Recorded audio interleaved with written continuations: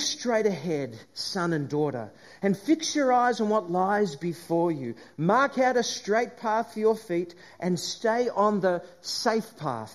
Don't get sidetracked. Keep your feet from following wrong and evil. Why? Because the parent knows that there are so many different temptations in this world that would want to pull you off, and if you like, over the edge and into the danger zones of life. And so, if you like, it's like a parent that's pleading and saying, fix your eyes and mark out a straight path and know what that safe path is for you. If you like, determine what is most sacred and valuable to you. And keep your eyes fixed on that thing. Why? Because when you are tempted, if you like, to veer off the edge, you'll have your eyes so set upon, and you'll know exactly what is most so dear to you, that you'll hear that voice stronger than the one that's from outside and on the edges. I wonder if you had woken up Steve Smith in the morning and said, Steve, before you go out onto the cricket pitch today, I just want to whisper a little question in your ear. Steve, what is most important to you in life? What are the things that you hold most sacred and valuable? Is it your character? Is it your family? Is it your job? Is it being the captain of the Australian cricket team? What is it that you value most? I wonder if that would have changed the course of the lunchtime conversation. Or if someone had whispered in his ear just before he's about to step out onto that green grass and whispered, Steve, what's most sacred and important to you? If you may have listened. Because people who want to stay within the guardrails, they determine that they know what's sacred to them. And they set up guardrails around that. Some years ago, my family when I was a kid, my parents took me skiing up at the awesome skiing place of Australia, Mount Buffalo. And there's not much snow on Mount Buffalo, but back then there was a little bit more snow. And they get us all decked out with all the skis, and then we hide them down in Bright. And then there was a little report that said, you might need chains because there might be some black ice. And my dad, bravado, said, no, I don't think we need chains. We've been up Mount Buffalo so many times, we can drive up there with our eyes closed. And so we said, are you sure, Dad? Are you sure, Dad? Are you sure, Dad? And he said, yep, I'm sure. And so we drove up, and you get to a little place where they say, pull over to put your chains on. And we all, the kids and mums there, and saying, what do you reckon? Should we put the chains on now? Or should we go back and get chains? He said, we've come too far. We have come too far. What we are going to do is just keep going because it's okay. It's fine. There'll be no black ice. It'll be just okay. Trust me. Cool. And so we drove on a little bit further from that place where we should have pulled over, and we got to a section in the road where he was accelerating around a corner, and the car just slipped. And I can still remember all of us, 4 boys, Mum, just looking out the front, watching this beautiful panoramic scene. And hundreds of feet below us, just getting so much closer.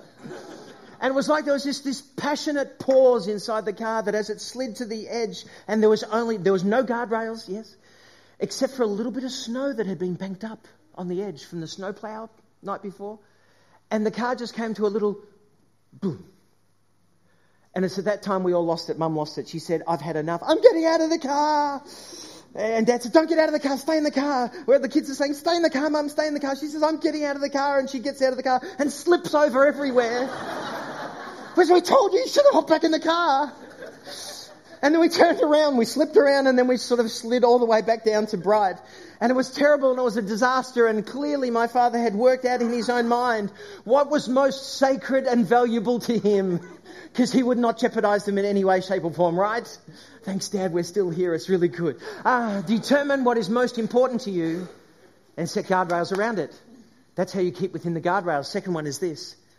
Is what you need to do is be ruthlessly honest with yourself. Be ruthlessly honest with yourself. Why? Because you and I can tell lies to ourselves so easily. You and I can tell lies to ourselves so easily. The irony of the interview that Adam Bancroft just gave was that he was lying. I was thinking to myself at the moment when he was describing it, he said, you know what, I got some yellow tape from my bag and I was going to stick it on the ground and get some rough granules and then rub it into the ball. I'm like, you don't do that. That's ridiculous. You wouldn't even rough it. You might as well just throw the ball into the ground, which they do. Or just get some soil and rub it on your hand. No, the truth was that it came out later, so he was even lying at that moment.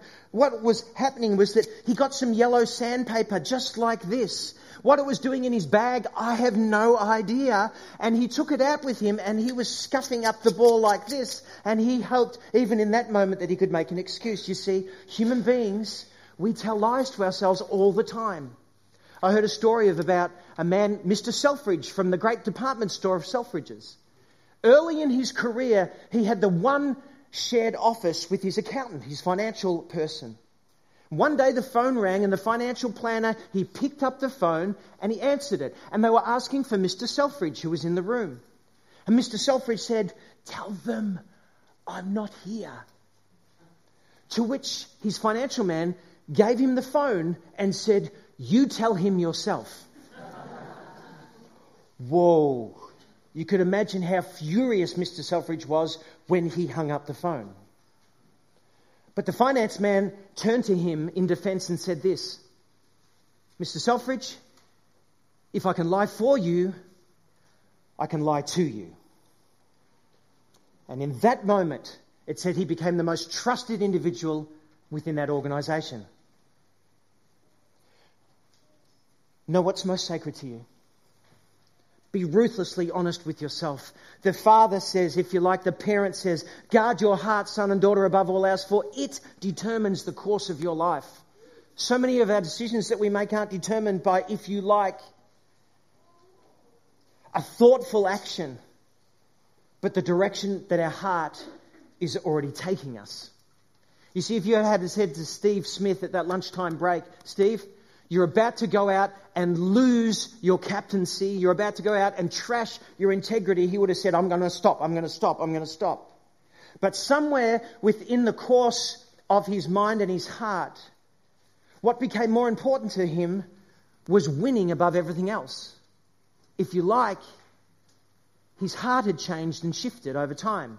In fact, for those people who had been looking and determining what was going on in the Australian cricket team, they realised that the changes had been happening for some time, which leads me to my third point, which is simply this: cultivate healthy habits habitually. Because sometimes we don't know what our heart is saying to us and where we are heading until we adopt a practice in our lives that is determined to think clearly and cultivate health. The parent, if you like, says in Proverbs chapter 4, "Don't do as the wicked do and don't follow the path of evildoers. Don't even think about it. Don't go that way. Turn away and keep moving.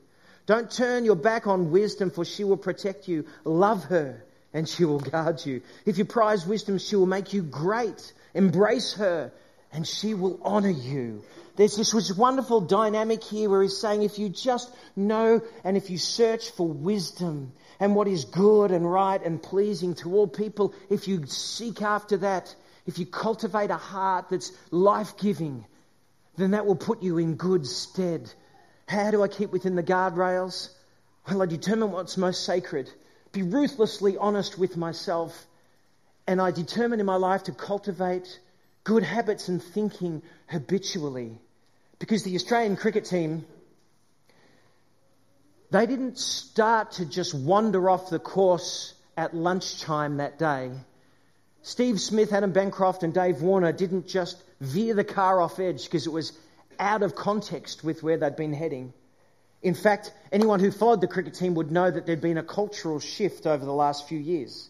The test before became very, very vile in its animosity towards one another. This is Dave Warner being pulled back after he got out the captain of the South African cricket team. In fact, if you keep watching it in the back, it seemed as though the Australian cricket had began to adopt an attitude of win at all costs.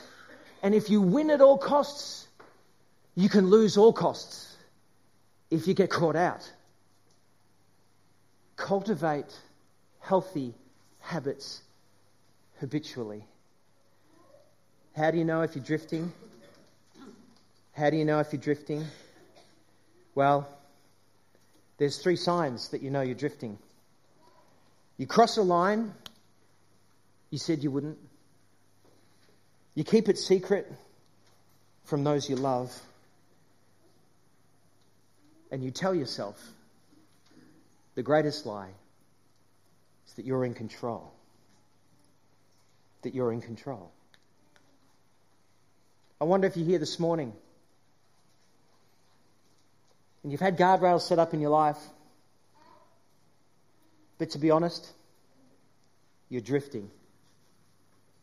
It's taken some time. It didn't start just yesterday. It might have started weeks and months before. And you're telling yourself, I'm in control. But you know you're keeping it a secret, especially from those you love. And what's more, you crossed over a number of lines that you said you wouldn't. You are not paying attention to the guardrails, and I wonder what God might be speaking to you about this morning. Craig's going to come up in a moment. And we're going to listen and create some space where God might speak to us.